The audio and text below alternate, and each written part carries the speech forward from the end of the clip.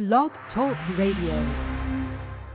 Hey everybody, it's your girl Cy Brown. Today is Monday, and you know what we do on Monday. We learn life lessons from other coaches and other people who can impart words of wisdom into our life. That's what we do here on Life Remixed Radio, because you know it's about rethinking everything we know, about everything we know, about everything we know to live the best life possible. You know, that's how we get down. Big shout out to everybody who joined me last Friday, because last Friday's show was amazing. I interviewed R&B singer Case. That interview was so hot. I mean, it was just a great interview. I'm excited because he came on board to talk about his album. Everybody was real excited. And then you also remember that that I talked to him, and he had his dress rehearsal last night, and he has album releases and things like that happening in and around New York City for the next couple of days. So I'm going to see if his people can get with my people, who can get with his people, who can get with me, to let me at least get my little toe in the door so I can hang out with Case. Maybe what I'll do is get some video, see if I can toss it up on my blog. It's all good. Today our life lesson comes from Master Coach, the father of life coaching, Mr. Tony Robbins. And really the first thing we're going to talk about today is rules and how rules dictate our life, how rules kind of guide the decisions that we make. So let's jump right into today's show. It's your girl, Cy Brown, right here for LifeRemixedRadio.com.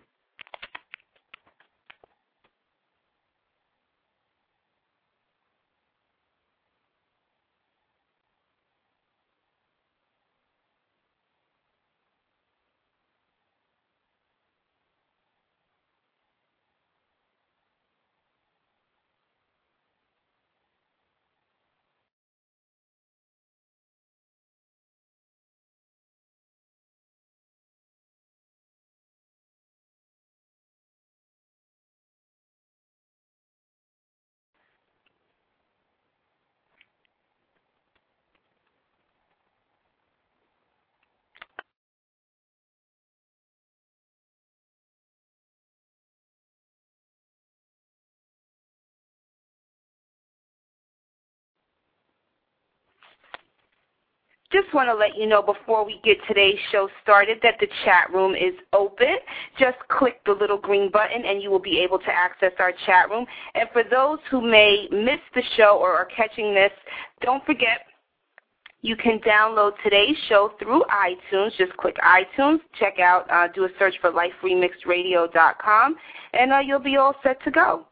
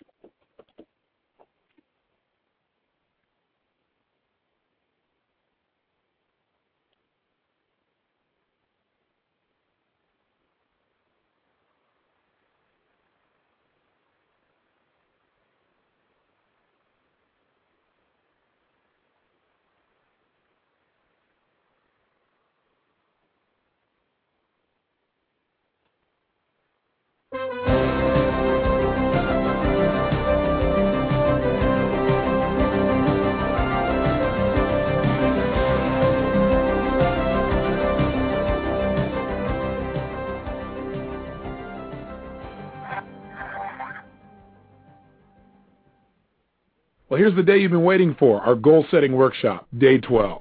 Let's go for it. But before we do, let me just give you a couple of quick instructions.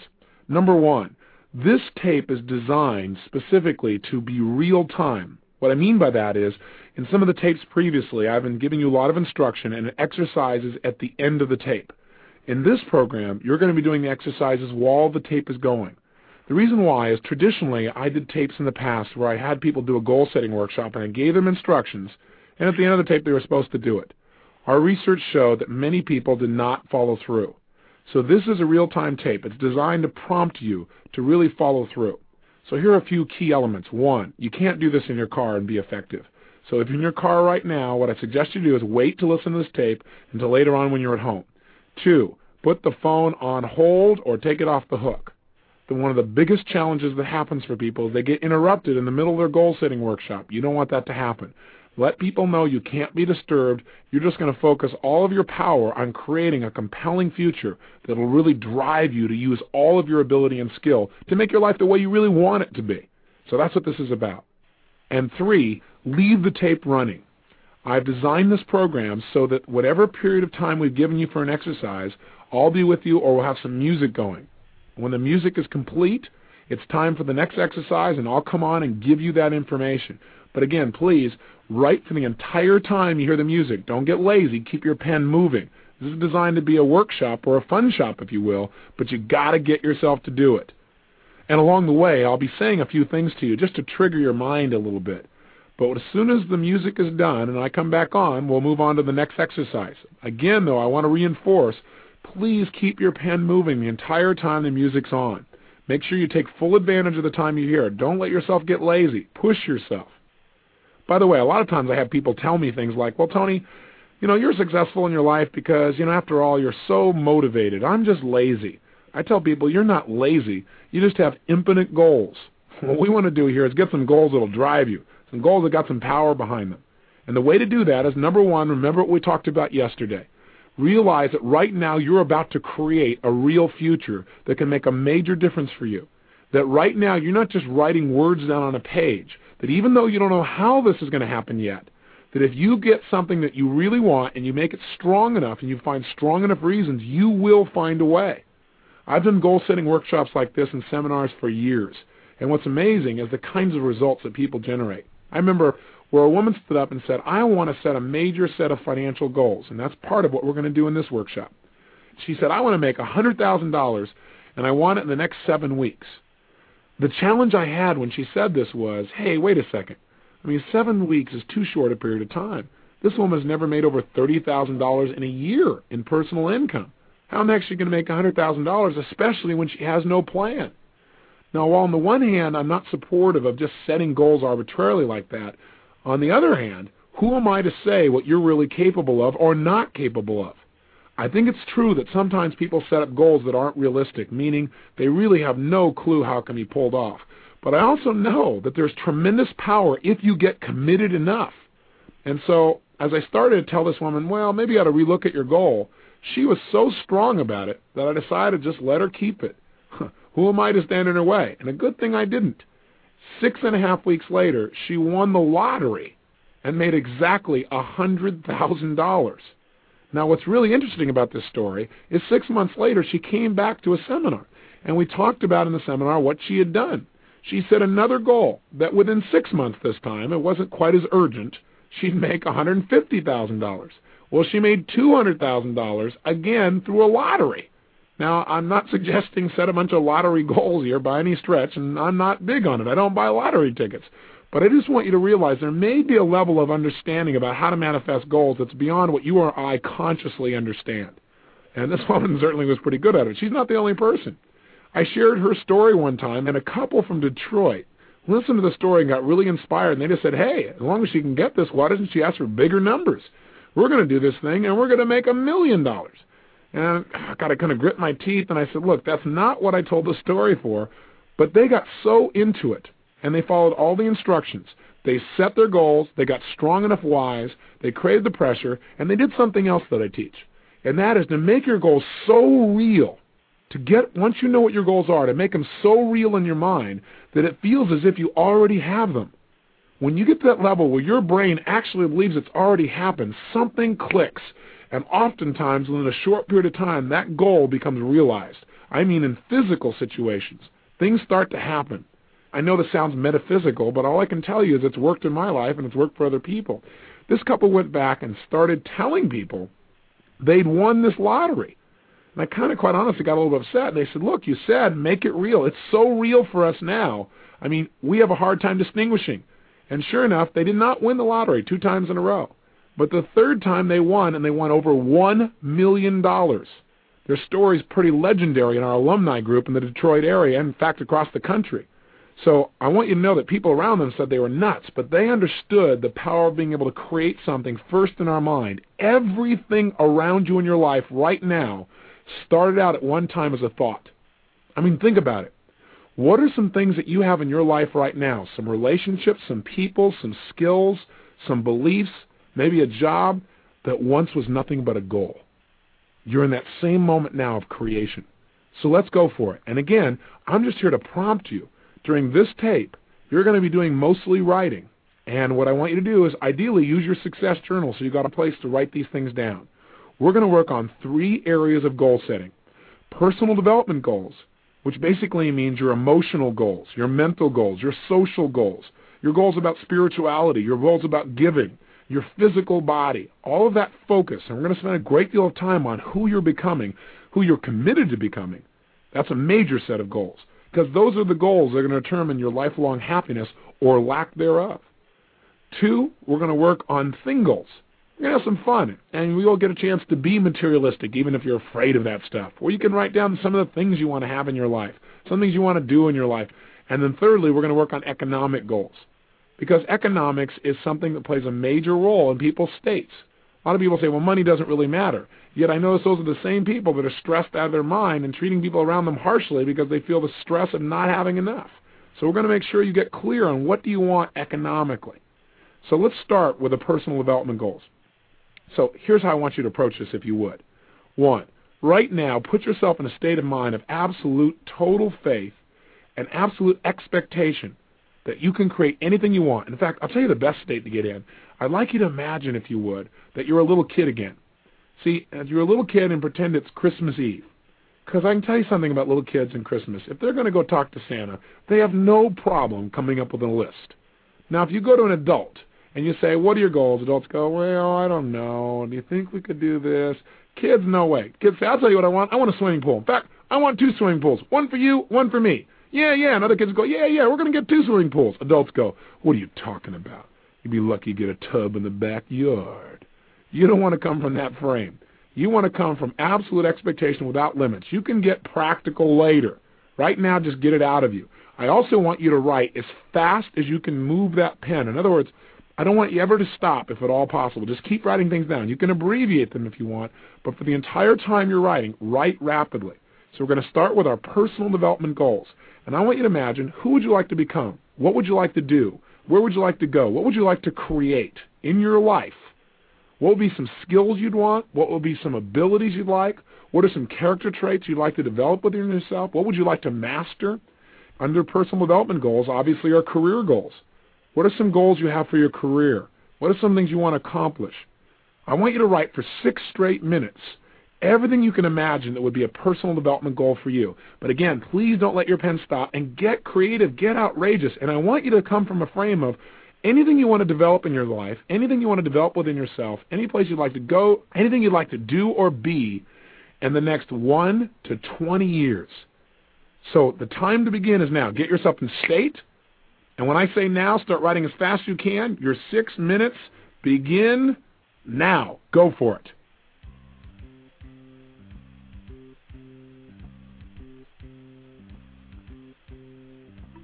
Again, as you're writing, who do you want to become?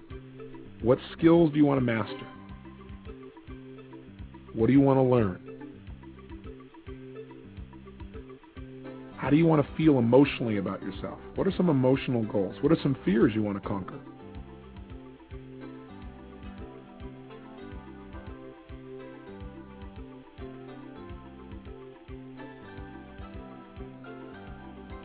What are some of your social goals? Who would you like to get to be close to in terms of your own development?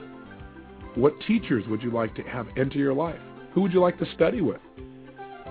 Who would you like to meet personally?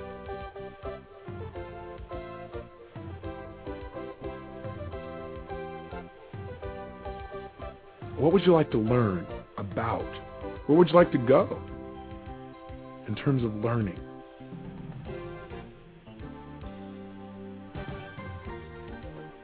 Would you like to learn to dance? Would you like to learn to sing? Would you like to learn to speak another language or many other languages?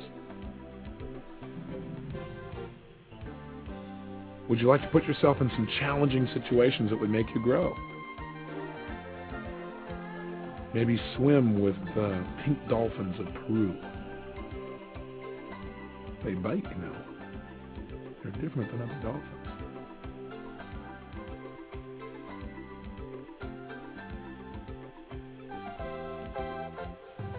What are some of your spiritual goals? How do you want to conduct yourself each day and the way you treat yourself and other people? What do you need to do on a regular basis to feel really good about yourself spiritually?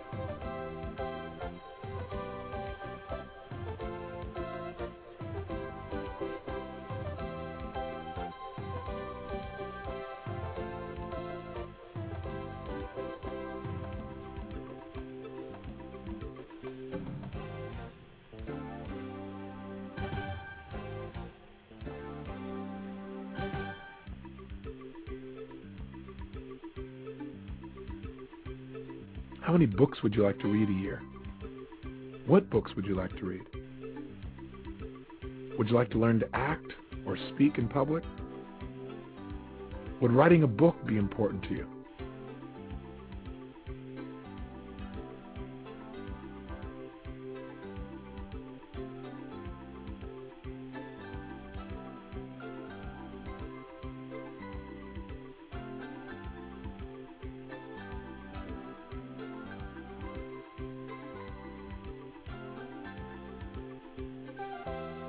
Are there some environments you'd like to challenge yourself with? Would you like to learn to scuba dive?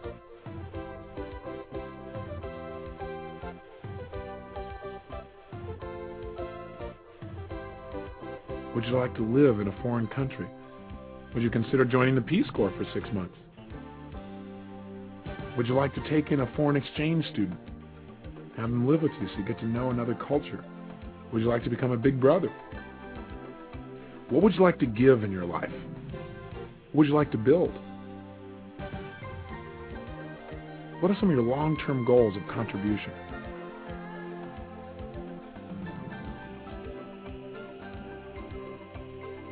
Who do you want to surround yourself with as your friends, the people that will help shape your values and what you feel about yourself mentally and emotionally?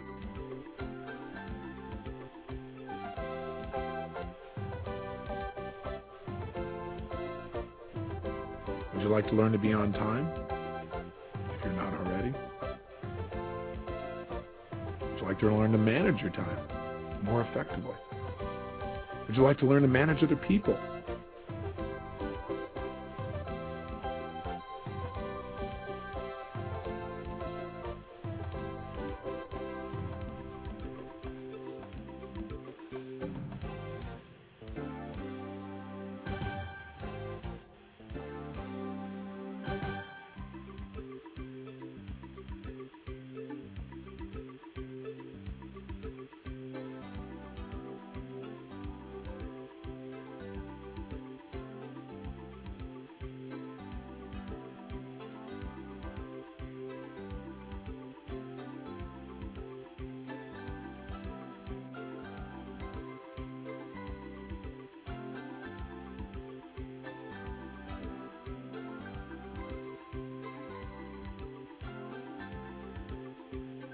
Well, let me ask you a question, though. What's the purpose of these rules? Why do we have rules in the first place? If rules can create so much pain, why even have them? Well, rules are important. Rules help your brain to answer the question it's constantly asking. It's, what does this mean? Is this going to mean pain in my life or pleasure? If somebody comes and says, I love you, you got to ask, what does this mean, pain or pleasure? If they say, I hate you, what does this mean, pain or pleasure? If I say, hey, will you go skydiving with me? Your brain's going to ask, what is this going to mean, pain or pleasure? If you say, yeah, I want to go skydiving, it's because your brain has decided that going skydiving means some kind of pleasure, some kind of thrill, some kind of adventure, something that you're really up for. If you say, no, I don't want to go skydiving, it's because your brain has decided that going skydiving probably means pain. It means potential death. You'd be maimed. There'll be some major problem. So our brain is asking this question at every moment. The only way your brain can get an answer is it's got one of two choices. Either it can go through every memory bank you have, every single situation you've ever had in your life, and analyze, well, gosh, in this situation it was good, in that situation it was bad. In this situation somebody said they loved me, but later on they did something where they rejected me. In this situation they said they loved me and it felt good. If it has to analyze every single experience you've ever had, it'll take your brain forever to decide what things mean, whether it's going to mean pain or pleasure, and what to do to get more pleasure or to avoid pain. So what rules do is they're a shortcut for the brain. They help us to make quick decisions as to what things mean and what we should do to get what we want out of our life. So their value is they allow us to speed up the process of evaluating how to make our life work. I mean, when someone smiles, your brain doesn't have to go through a long set of calculations to figure out what that means. You have a rule. Somebody smiles, it means they're happy. It means they like you. It means they're outgoing. It means they're friendly. It means no pain and probably some pleasure in your relationship with them. If somebody looks at you with a frown or they look at you with a deep, harsh stare, you have rules about what that means, and those rules answer the question instantaneously. The challenges that come with rules are many, and we're going to talk about those here and how to make sure that we lessen the challenge and maximize the benefit of them. But the most important thing to remember about rules is simply this. Rules are the controlling factor of at which moments you get pain and at which moments you get pleasure. And remember, everything you and I do as human beings, we do out of our need to avoid pain or a desire to gain pleasure. Everything. You're listening to this tape for those reasons. Either because you thought, hey, this will be entertaining, or I'll get something valuable that will enhance my life, that's pleasure. Or you thought, man, I'm feeling like heck and I really want to get a boost. I want to get out of this pain. I want to avoid future pain. I want to learn some of these things. That is the drive behind our behavior. So our rules determine when we're going to get that pain or pleasure. And it's important to set up our rules in a way that empowers us and doesn't disempower us. Let me give you an example. A very good friend of mine is an extremely attractive woman. She's taken incredible care of herself throughout the years. She's fit, she's vibrant, she's strong. And when she walks by, people get rather excited of the opposite sex. Now what's interesting is she has a best friend who's massively overweight. And she looks at her friend, our mutual friend, who's fit and thin, and she says, gosh, how come she's so lucky? She is not lucky. The difference in these two women is only one difference: rules. My friend who's thin and slender and attractive, her body's in shape, she's that way for one reason. She has a set of rules, very specific rules of what she must do every single day so that she can have these feelings, this body, this vibrancy for the rest of her entire life. Those rules include things like every single day I must exercise. And she has specific types of exercises she'll do, and she doesn't miss. And so her body reflects that. She has rules about eating that are very precise. She must eat nutritious foods each day. She must eat foods that are fuel foods. She must eat low-fat foods. She must eat a comfortable amount of food. She has this huge list. When I ask her friend who's overweight, what must you do to be healthy each day? She said, well, basically eat good and, think right and, do the right things. See, with rules that general, there's no way she's going to be able to move forward and be as healthy as she wants. Now, my friend who's fit and healthy, when she doesn't follow one of her rules, guess what her brain gives her? Take a wild guess. Pain.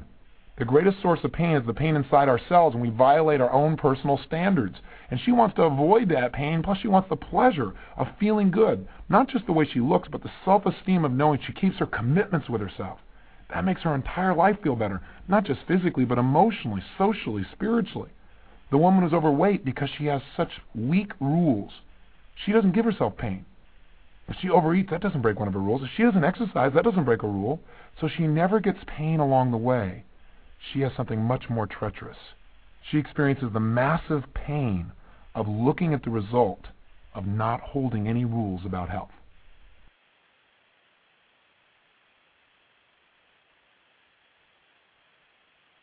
You have some rules that are must rules for you and some rules that are shoulds for you. There are some rules that you will never violate. I call them threshold rules. For example, if I ask my friend who's really fit, what must you never do if you're going to be healthy? She said, well, you must never smoke. You must never violate your body with drugs. You must never. She has all these must nevers. When I ask her friend who's overweight, what must you never do in order to be healthy? She looked at me with a blank stare. She had no must nevers. So she's never in a position of getting herself major pain. She said, I think there are a lot of things you shouldn't do if you want to be healthy. You shouldn't overeat, and you shouldn't go without exercising, for weeks and weeks and weeks. And I said, well, do you do those things? She goes, well, yeah. I said, do you feel good about it? She goes, no, I don't feel good about it. So she gets a little pain, but not like threshold pain. For example, what would be a must-never rule for you in a relationship? Now, if you said a husband or a wife must never what? A lot of people say must never have an extramarital affair. Some people, that's a should not. Would that affect their behavior in the long term? You bet. In fact, when I get people in relationships, if they're having upsets, invariably it's because they share a lot of rules, but for one person it's a must never or it's a must always, and for the other person it's a should. It's an important distinction then in the second point to realize people have conflicting rules. They have them within themselves and they're going to have them with you. And by the way, we all know who has the right rules, don't we? Who has the right rules? Whose rules are the correct rules? That's right. Yours are the correct rules. You know yours are the right ones. But the problem is the person you're dealing with in the real world has the exact same feeling inside.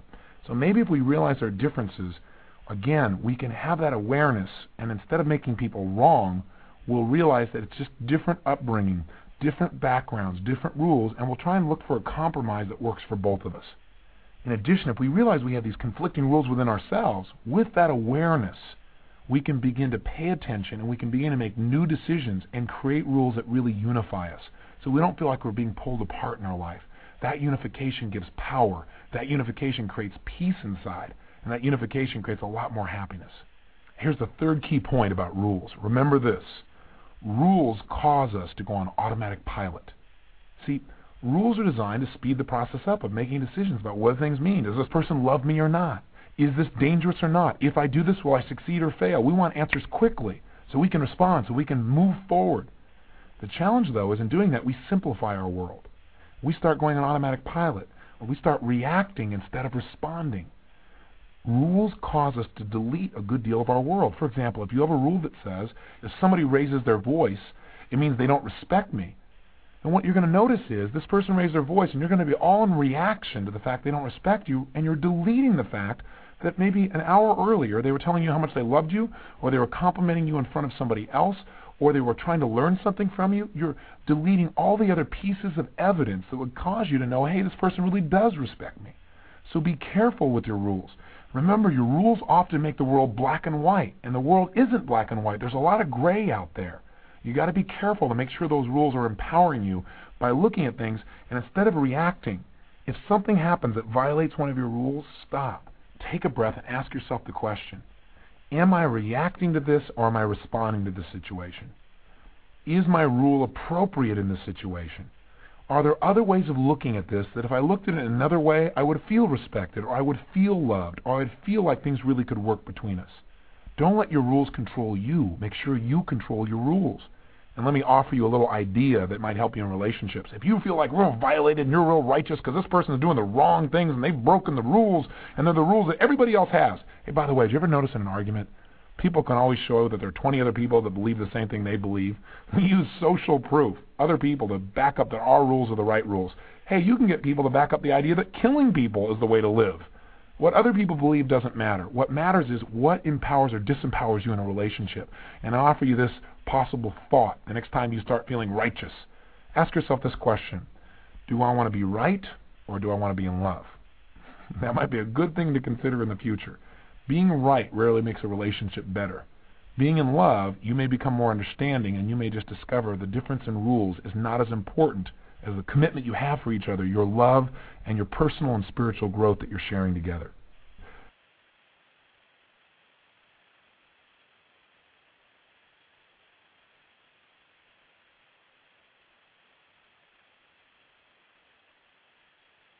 Here's the fourth point about rules. Take the time to evaluate your rules and discover, are they empowering or disempowering you as a human being? This is a theme I've talked with you about constantly throughout our time together today. But I want to make it absolutely clear what I mean. When I ask you, are you successful? If you don't feel successful, the first question you should ask yourself is, why? What are my rules for success, and are they appropriate? Are they empowering me in my life? For example, some people's definition of success is they never make a mistake. That's a totally disempowering rule. It guarantees that you're never going to feel successful long term. It'd be important for you to be aware of that, to see that that rule creates pain, and to sit down and say, what's a better way to measure whether I'm successful or not? What are other disempowering rules people can have? Remember again, what is a rule? A rule is a set of criteria, things that you have to see, hear, or do in order to feel like you're intelligent, you're successful, you're loved, etc. You know what some people have to have happen in order for them to feel they're intelligent? They have to feel like they always have the right answer the moment it's needed. Gosh, if I thought that, I'd be pretty stressed out of my mind. Well, I forget what I'm supposed to do all the time, don't you? But I don't question whether I'm intelligent based on that. Some people, in order to feel confident, have to know what's going to happen before it occurs. Well, there's no way you can ever do that long term. Maybe you get lucky once in a while, but life changes. Things occur. You can't be prepared for everything. See, my rule in that area is, in order for me to feel confident, I just have to remember something. Whatever comes up, I can deal with it. And you can do the same. Just by changing a belief, by changing a rule, we can start to feel confident immediately. Some people, in order to feel like they're competent, have to feel like they've done something over and over and over again, and every time they've done it, they've been perfect. Well, gosh, can you imagine? You probably never feel confident. Because I'm sure there's a time when you've done something and you didn't do it perfectly. We're human beings. And yet this person will never have that sense of confidence that comes from feeling competent. With a set of rules like this, a set of beliefs like this, you wouldn't want to begin things. You wouldn't want to start something new because, of course, you wouldn't feel competent at it. You'd feel inferior. And when you feel inferior, you don't behave very effectively. You certainly wouldn't be perfect. And, of course, all you would link to that situation is pain. My view of competence is different. My rule says if I've ever done anything like this and pulled it off, then I'm competent probably in this as well. I just need to do it once or twice. So that makes me more empowered. It causes me to really go for it. Again, we want to develop rules that cause us to take action, that cause us to feel the experiences of joy, that cause us to follow through, not ones that stop us. I'll tell you a classic example of one that destroys people in relationships. When you look at somebody and they're not in a personal relationship and they say they want to be in one, man-woman relationship, let's say. Why aren't they in a relationship? The answer is really simple. They have rules that make it difficult to stay in a relationship. There was a woman in a Date with Destiny recently, and she was an extremely attractive woman, and there were several gentlemen in the audience that were trying to get her attention. And it became very obvious that she totally turned men off around her, and yet she said she wanted to be in a relationship. Well, I found out why. Her rules were simply this. For her to feel attractive, what had to happen was you had to pursue her constantly. And she had to reject you. And even though she rejected you, you had to keep coming back for more. You had to keep being attracted to her, trying to break down her walls. If you kept working at it like that, that made her feel incredibly attracted to you, like you were a powerful man. But you know what's interesting? She also had a rule that said, if you did that for more than a month, she lost her attraction to you. So guess what happens? Very few men, first of all, would take her rejection and keep on going. The few that did and kept on going, she'd feel attracted to for a while, but at the period of about a month, if they kept pursuing her, she lost her feelings of attraction. And if they stopped pursuing her, she lost her feelings of attraction. So basically, she didn't stay attracted to any man for more than a month. How's that for a set of disempowering rules?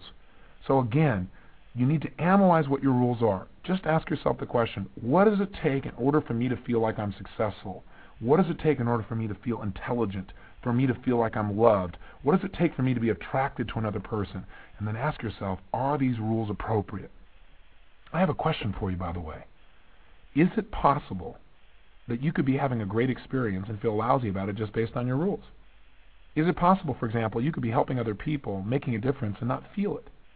Sure, because you've got to set stringent rules about how you have to do something perfectly that you wouldn't get the joy from it. I'll give you kind of an outrageous example. You know, people have come to me for years in private sessions, especially in personal relationships, and that seems to be the theme today. I guess it's because I've been helping 2 or 3 of my friends recently to make their relationships better. But back to the example I was about to give you. In the beginning of my career working with couples and groups, one of the things that really got me a lot of media attention, and it sounds a bit outrageous, but it really empowered people and helped them enhance their relationships, is I helped women who had never been able to have an orgasm to have orgasms. Now, obviously, I didn't touch them and I didn't talk to them, sexually or anything like that. I basically just helped them to change their rules, and I helped them to change some of their conditioning using some of the other techniques that I've taught you in Personal Power. But there's one example I'll never forget. This woman called up, and usually when people called up and wanted an orgasm therapy, one of the questions I had is, I know I can help anybody to change any block they've had, but if they've never physically had the experience, maybe it's a physical challenge. So I got on the phone with her, and I explained to her that I couldn't guarantee her that I could really help her to get this result. because it could be physical. But she really pleaded with me, and she said, she wanted to get married, and this orgasm thing, the inability to have this experience has just shut down her whole life. And finally I said, okay, I'm not promising anything, but I'm willing to do my best. So she came out, and we sat down, and she brought her boyfriend, her husband-to-be, fiancé. So I started out by asking her, I said, well, tell me what it is you really want. And she said, well, I want the ability to have an orgasm. And I said, well, how would you know if you had an orgasm? And she gave me this incredible, detailed, graphic description that sounded like it came out of the local medical journal, with information and words I'd never even heard before. Plus, the way she described orgasm, it was something that was going to last about 6 months. So I turned to her and I said, well, that's interesting. I said, and you say you've never had an orgasm? She said, no. I said, where did you get this idea that this is what an orgasm is? Because if I asked, 24 women what an orgasm is, I think you'd find that most of them would not describe it quite so clinically, nor would they describe it quite so explosively or as elaborately as you have. In fact, they would be happy with something a lot less than what you described and think that was the most phenomenal orgasm on earth. So I said, I'm just really curious, how did you come to know that this is what an orgasm is? She said, well, years ago, I used to think I was having orgasms. And my head went, what? I said, I thought you said you never have orgasms. She goes, no, I never have, but I used to think I was having them. I said, oh, well, what happened? She said, well, I got together one time and I was talking with one of my friends and she described her orgasm. And it was nothing like what I had. And she said, yeah, that's what it's like. And I said, is it like that all the time? And she said, yes. I was in this beauty salon and there were 3 other women there and we started all talking and they said, yes, isn't that what you have? And she said, I was embarrassed and, that wasn't anything like what I had.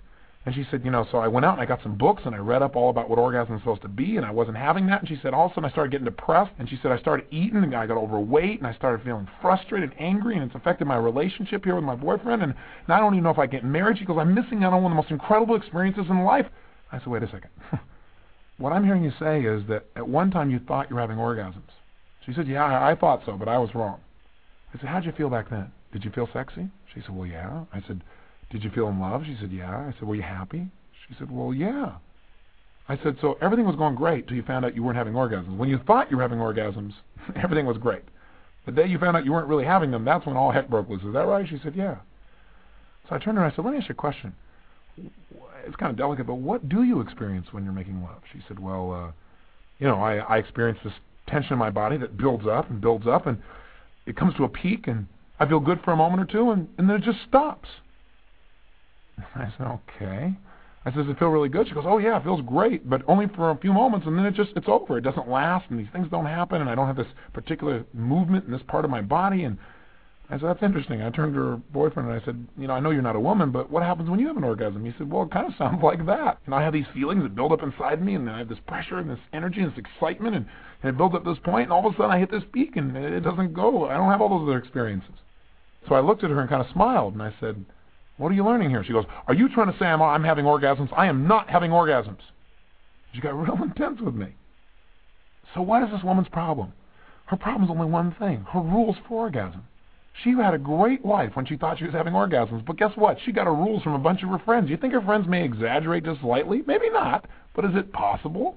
Plus, she got all these clinical descriptions, and now she's measuring everything. And by the way, if you're measuring the level of your enthusiasm and excitement while you're making love, you're in your head. You're no longer connecting with this person that you love. So, of course, she loses her enthusiasm. Plus, she feels like she's missing out. Her rules have made her feel like she's missing out. When people feel like they're missing out, they feel angry, they feel hurt, they feel sad, and it all starts to compound. But you know what? Once she decided that these were the rules for orgasm, nobody was going to shake her from this. It took leverage to get it done, and all I had to do was ask her questions. I said, you know what? Is it possible that your friend's idea of orgasm is exaggerated? Or is it possible that different types of people have different kinds of orgasms and you're not missing out at all? She goes, no, I'm not having them. I said, great. I said, I don't think I can help you, but one thing you might want to consider. There was a time in your life when your rules for allowing yourself to feel like you had ecstasy, you were having an orgasm, were being met. How'd you feel back then? You told me you felt sexy, you felt loving, you felt close. How was your life working? Oh, it was great, she said. I was really on a roll. My practice was growing. My boyfriend and I were really close. Everything was wonderful. I said, great. And then one day you made a decision that said, unless this, and that were happening, you weren't having that ecstasy experience. And since you made that decision, you've been in pain. I said, you got one of two choices. Continue to believe you have to have these 22 criteria met for you to have an orgasm, or remember how you felt back then and focus on the joy and the passion and the pleasure that you're sharing right now in the moment. I finally got enough leverage using the techniques that I teach in Personal Power that she made the shift. Once she realized that her present beliefs, her present rules were creating so much pain in her life, and that they were just BS, belief systems, things that were keeping her from having the joy she wanted, and that her old rules for orgasm made her really happy. Once the brain links up, doing one thing is stupid because it's massive pain and the other one is pleasurable, the brain makes a shift, and that's how your rules change. And in a moment of conversation, you could see the change in her face. She lit up. And I started talking to her about, gosh, what do you enjoy about making love right now? Let's pretend you're not having orgasms, but what do you enjoy about the process? And she started, kind of to smile, and sure enough, I got her associated to her old rules, and her whole life changed right there in front of me. And then all I had to do was condition this belief so it stuck. And you know how to do that. I've used Personal Power. We do that through anchoring. The bottom line, I judge results, not just how people respond in the moment. And 3 months later, I got a note talking about how their entire lives were changed and how she absolutely loves making love. In fact, his only complaint is that she's turned into a monster just by changing rules. So realize the power that occurs when we make a shift in our rules. When you find your rules are disempowering, change them. And all it takes to change them is to make some new decisions about how to define success, love, respect, or any other aspect of your life.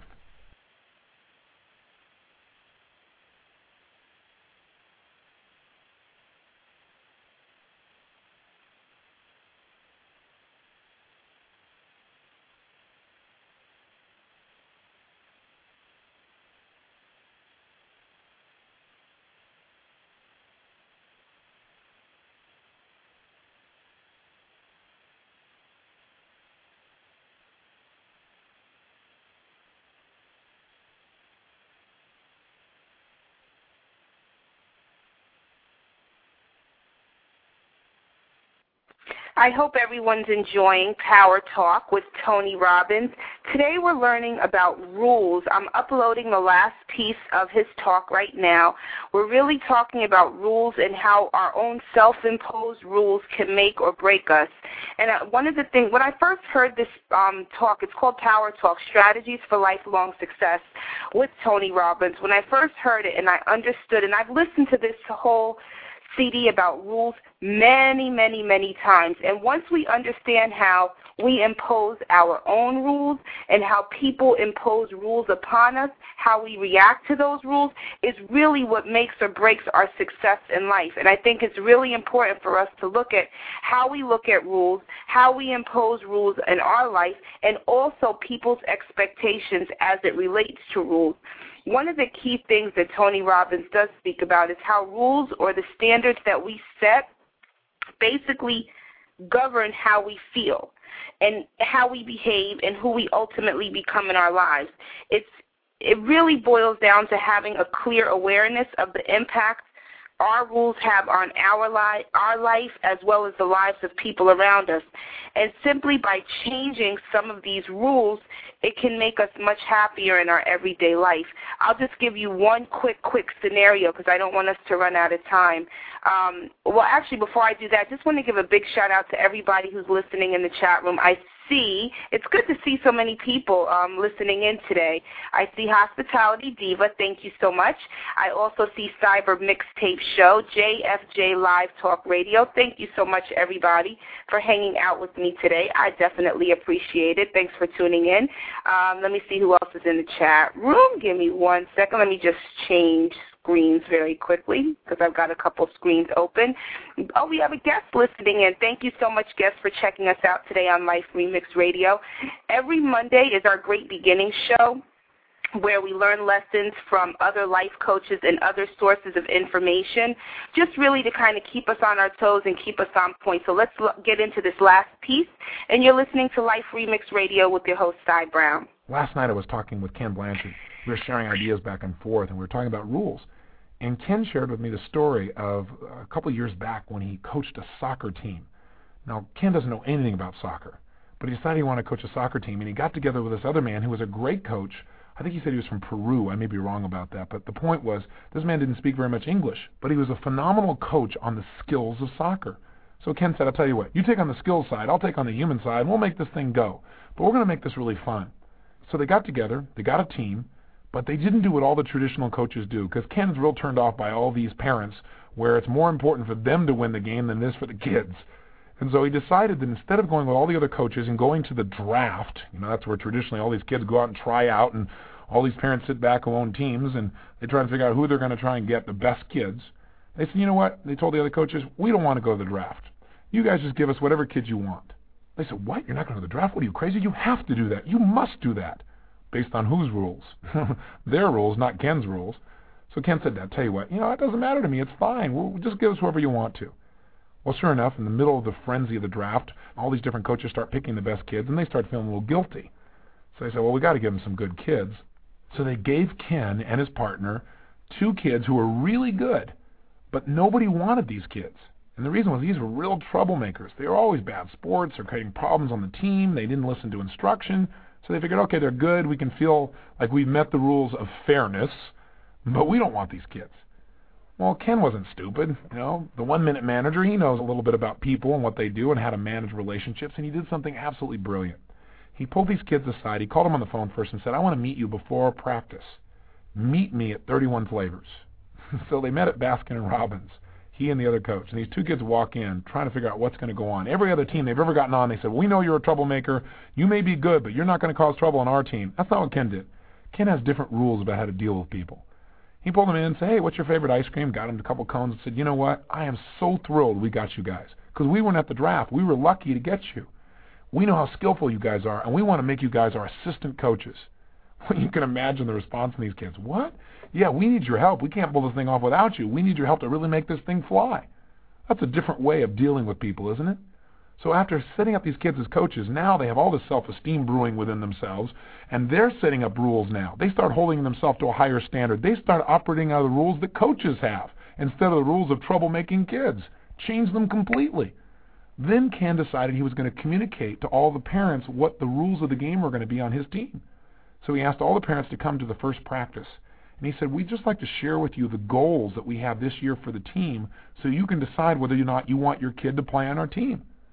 And one parent said, well, our kid was assigned to your team. We don't really have a choice, do we? He said, well, of course you have a choice. Whatever you want to do, we just want you to be aware of how we're going to play.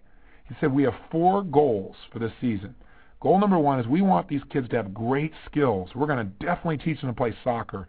And my assistant coach here is fantastic in that area. So we want them to be strong. Goal number 2, we want to teach these kids to play team. This is a team sport, and life is a team sport. So we want them to understand they're not just an individual, but they got to interact with other people to win the big game. 3, we want to make sure these kids learn to be great sports. If your kid's got great skills, but he's a poor sport, he's going to have those skills on the bench. He's going to be sitting there because we won't have anybody in the team who's not a good sport. And 4th, we're going to have fun. Those are our 4 goals for the season. We just want you to know what they are. One of the parents said, well, what about winning? And Ken looked at him and said, well, we're not about winning. That's not what we're doing it for. Well, you can imagine that violates a few people's rules who are involved in sports. He said, listen, we're going to win, but that's not what we're here to do. He said, we're here to teach these kids these first 4 skills. If we teach kids really the skills of soccer, we teach them to play team, we teach them to be good sports, we teach them to have fun. He said, we're going to beat a lot of teams. But he said, winning is a byproduct. It is not our goal.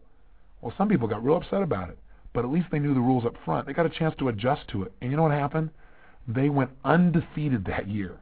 In fact, they had one game where the assistant coach wasn't there, and Ken didn't even know how many periods there were in soccer. And he said it was so funny. He was getting a little bit stressed about the idea, and he arrived at the soccer field, and guess who met him in the parking lot? His 2 assistant coaches. And they said, Mr. Blanchard, we know you're probably worried about this, but don't worry. We'll handle things today. See, if you let people know the rules up front, you can have a lot of fun. If people's expectations are clear and are simple, we can all win the game of life. Start thinking of new rules, new ways of responding that empower you and the people around you. Here's point number 6. Too many must rules create a tremendous amount of stress, both for yourself and other people. Let me give you a classic illustration of this. Think of the rules that we had in our society for women, say 20 years ago. The overall rules of what did it take to be successful? Well, most people would offer some set of rules that would sound something like, Well, what you must do, really, a lot of things you could do or should do, but what you must do is take care of your family, make sure they're in great shape. Is that the only must rule that women have given themselves in today's society? No way.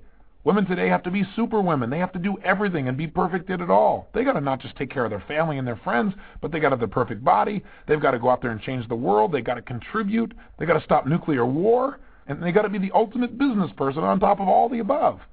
I mean, think about that. You think that might create a little stress in your life, having that many musts in order for you to feel successful? And women are not the only ones in our society. Our children today are under tremendous stress because of the expectations, and a lot of them have just decided there are too many musts. I'm out of here. I'm not going to do anything, and they cop out. See, if we get too many musts, we just want to leave. We don't want to play the game anymore. We lose our enthusiasm and our passion for life. See, high self-esteem comes from feeling like you have control over events, not that events have control over you. And when you have this many must rules, the chances of them being violated is great. You're not going to feel like you're in charge of your life. You're going to feel like you're in reaction. I'll never forget the advice I heard given by 20 families, all of which had quintuplets. This is a program on CNN. And they asked each of the parents, what has been the most important thing you've learned that's given you guys sanity throughout this time? And the one message that was echoed again and again was simply this: don't have too many rules. Because with this many bodies in motion, this many different personalities, all at the same time, if you got too many rules, you're going to go crazy, because the law of averages says they're going to be violated constantly, and you're going to be in stress, being in reaction to all this stuff. I thought, well, it doesn't just work with quintuplets, it probably works in life. If you really want to succeed, make it so you don't have too many must rules. Have a few shoulds. Make the musts the ones that are worth giving yourself pain for if you don't follow through, the ones you want to make sure you follow through on. And other ones, make them shoulds or coulds and create a life that has a little bit more space for yourself.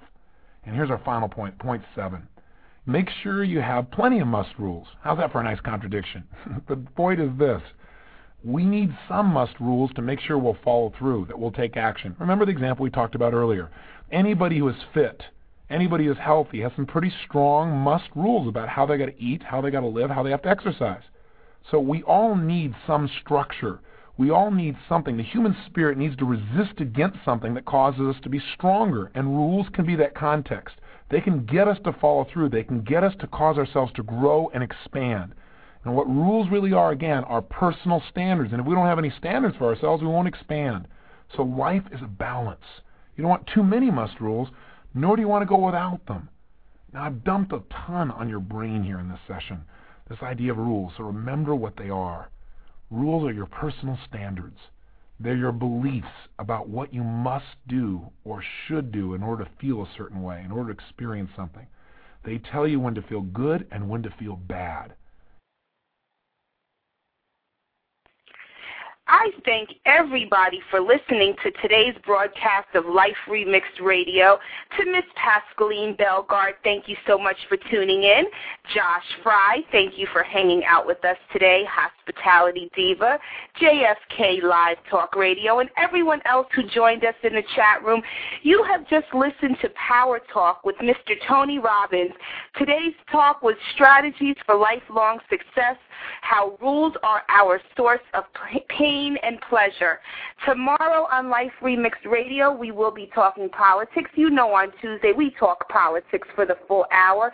Last week I gave a 2-part series and a timeline on this whole AIG debacle, and I will be picking it up live tomorrow. Today is the only day of the week that we have a recorded lesson. So for those of you who are new to the show, please tune in tomorrow and you will hear me rant and rave about politics, where I always come with facts and truth. So thank you so much for listening to Life Remixed Radio. And always remember, we shall pass through this world but once. Any good, therefore, that we can do, or any kindness that we can show to any human being, let us do it now. Let us not defer or neglect it, for we shall not pass this way again. It's your girl, Cy Brown, for LifeRemixedRadio.com, and I'll see you tomorrow. Have a great day today. Bye, everybody.